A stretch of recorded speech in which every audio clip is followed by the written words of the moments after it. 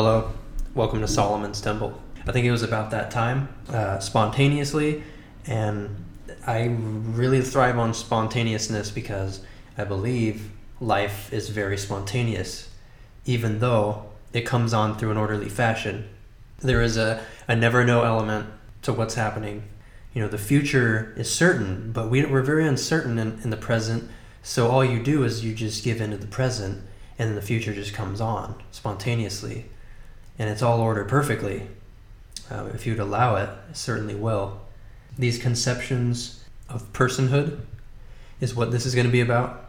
I feel like I'm in a beginning stage, still a gestational stage of understanding the true spirit in my body and in my mind, if you could separate those. But for the sake of philosophy, let's just say that in the body is what you feel, and then in the mind is how you compartmentalize it through your waking surface iceberg self, and then the deep unconscious would be your personhood. It'd be almost the deep brain, the deep psyche brain operation of everything that's going into you. To summarize, my conception of personhood in a more general sense goes something like this: an awareness of being in the world and having been without consent birthed into being, and dealing with a relatively narrow proximity of choices within a collective organization. Now, this implies that the spontaneousness of life is generated through an unfoldment with chaos and with order. So here you are, and it's all caused. But here you are. Well, there's an element of chaos around that, an element of not knowing, an element of things being set apart from other things, so that certain things will not be chosen. Certain instances will arise circumstantially and otherwise, by control and by freedom. And you would have to see my conception of free will through my other episode, but I think you have an intuition of what this is because you are here as well and have your own personhood. I believe personhood generally is the same across the board. However, the emergent reality as an expression or an aperture of the potentiality of all of personhood will change. And you are birthed into being with an awareness of yourself. And this awareness of life will change. There are different people at different parts of the world, culturally, societally. In your energy body is big. Everyone has a personality, and that personality is informed by the feelings and the spells that are around you, that you internalize, because everyone's trying to tell you who you are. And everyone's trying to make you feel a certain way about how to be. But you feel a certain way about it, and so do they. But not everyone's the same. So, without consent, you're just thrown here, and here you are. And people are telling you just got to deal with it, you know? And so you do.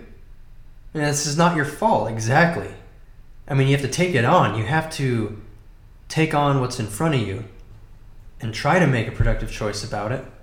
Or at least to be in tune with yourself is really all you can be. I mean, maybe what is there to do?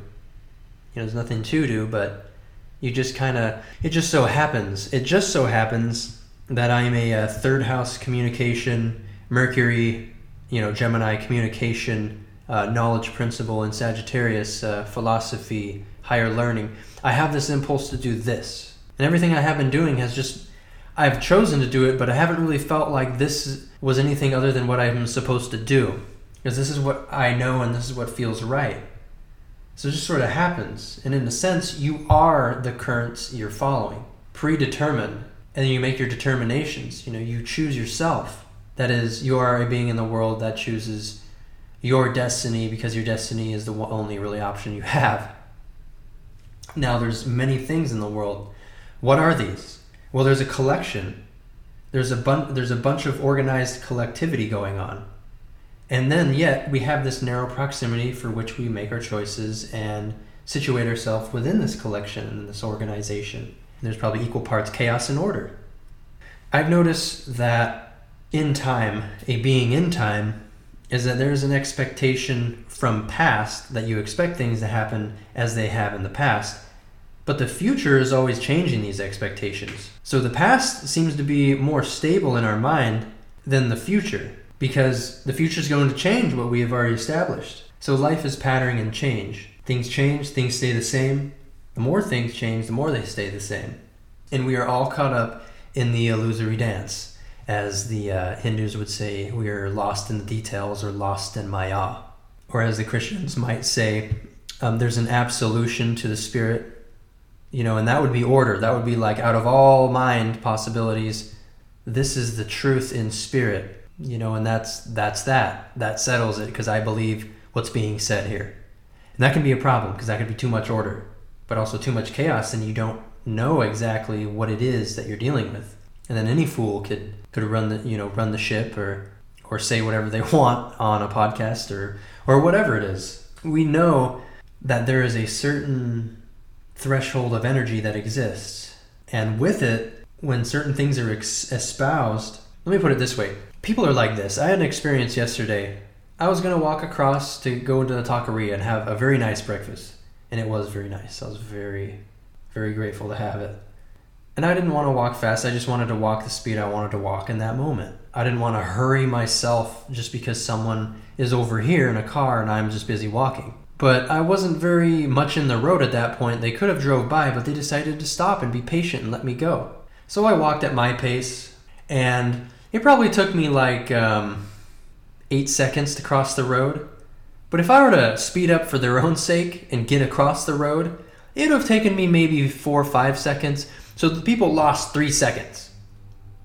And when they drove off all mad and they honked their horn like they were impatient with me, like, dude, why aren't you walking faster? It's like, do you need those 3 seconds back? There's a certain amount of relational beingness to your personality to make it seem like you're living apart from every reality, but you're really all the realities. There's no need to be relatively upset about it. It doesn't matter. It's all leading into the next thing. Just be patient with it and be open to receive it. The way, at least in culture, of dealing with our narrow proximity of choices and how we act, and how we view and organize ourselves and orient ourselves to the world, is oriented definitely towards the self more. There's no balancing middle anywhere. And there's no cause for concern with a lot of stuff, but we're still concerned with it. So we have no humor. We're very serious people. And to give people a democratic chance at saying that they have the right judgment on things when clearly they simply don't. And you don't want to take people's right to make their own choices or to choose on behalf of a collective, but I don't trust, if this is this, I know this is a narrow sample, but if this is what I'm sampling most of the time and this is how people are, we got a problem, man. Like if this is the norm, this doesn't work. Something's got to change. Something definitely has to happen there. We got to start thinking more relatively and just relaxing more. No. Change seems to be a constant, and yet there are still constants. There's still the term constancy, but change is very constant, but change is not constancy. It's a paradox. It's very interesting. Trauma. I mean, people will traumatize each other and offend each other over the little things like crossing the road in less than 8 seconds. Imagine what would happen if there was even more injustice. How much hate there would be. It's hard to dig ourselves out of these things, but they're all illusory. Come on. It's one continuum self. It only appears to change. This is personhood. I'm not saying we're all one and that personality doesn't take on different ways, and that there aren't fallibility, there aren't fallenness, there aren't exaltation, there isn't detriment and goodness, and all these things that we all are. But what I'm saying is the true self is non-dual in the end. It just has a way of showing itself in its contrast to work itself out, to evolve itself, to change its pattern. In religion, it's just how do you live, a way of life. And that involves ordering and involves a bit of chaos. You have to understand those two things to live a path and walk a way that is most conducive to your life and your happiness according to universal principles. So a lot of people think religion is bad, and organized religion can be, But you can't get rid of God, and you can't get rid of the things that are true in spirit, because otherwise you just feel awful. Science. We have a way of looking into things, and we try to understand and create a reliability around the patterns we see in the physical world. We like figuring things out. We don't want to be strangers to what there is. And in some sense, we're we're eating from the tree of knowledge, And this has controlled reality to a great extent. It has ameliorated many things, but it solves just about as many problems as it causes, in a sense. But this seems to be it. And the more we know, the surface area of ignorance grows, and we create more problems by controlling reality through our sciences, and yet we ameliorate a lot of them. So I'm thinking maybe you just keep problem solving until all is blue. And I think a tempered approach would be, why not problem solve to the point where we stop creating problems and we ameliorate problems in a way that we could ameliorate the problems caused by the problems and then don't cause any more problems. And then if we create more, or if we learn more, then before we implement them, before we run into another problem, we're just creating more amelioration without the problem. And this requires a sort of circumspection rather than a narrow proximity of choices. You have a collective, thinking more broadly. But science is very detail-oriented, but philosophy is very broad. In Knowledge Principle, I consider this the Mercury, Jupiter, Gemini, Sagittarius aspect. We have work and play. Now, to play hard just so that we could feel non-insane and have the energy to go back and do those tasks that require our attention and our effort, that in order to feel strong again, to be able to pick up where we left off on the work week, or to even get along at all in the world, to do these mundane aspects, that we must play as well. But if you're playing just so that you could work, then you're living for work rather than living for play. And you should work so that you could play, so you could truly live, rather than just play that so you can work. And that seems to be the way at least Western modern society operates, is you play so that you can work, rather than the other way around. And if you want to play at all, you got to spend a lot of money, so you better keep making money so that you could play. And now you've created a problem of, the harder you work, the more you seem to make, and the more you make, the more you can play. So you're just playing even more harder so that you can work harder, but you're still in the same spot you were when you were 15 and you got your first job with the least amount of responsibilities, or maybe there were a lot of responsibilities, but I think you see what I mean. And honestly, sometimes it works in the reverse. The less responsibilities means it's easier, and the more responsibilities is harder, and you get paid more to do more responsible things, and less, if there's less, you're less responsible. But also there's lots of responsibility at the bottom and not a lot at the top, because at the top you're protected by everyone who's beneath you, because you have total control over your environment. And this aspects to a tarot card that I have in mind, the Devil. The Devil binds the twins together, and the twins are communication. Think about the news outlets that run. It's communication being bound by the devil. You get Capricorn, right? Where I think capitalism seems to run hand in hand with Capricorn. Capitalism is about controlling modes of information so that people will comply with your command structure. That's why the devil, the material world, keeps communication and knowledge in chains. Did I just blow your mind? Mortality. We want to live a life to where you're full enough to realize that, okay, I don't need to be anything else more than what I am, so that if I died tomorrow, I would be happy with myself.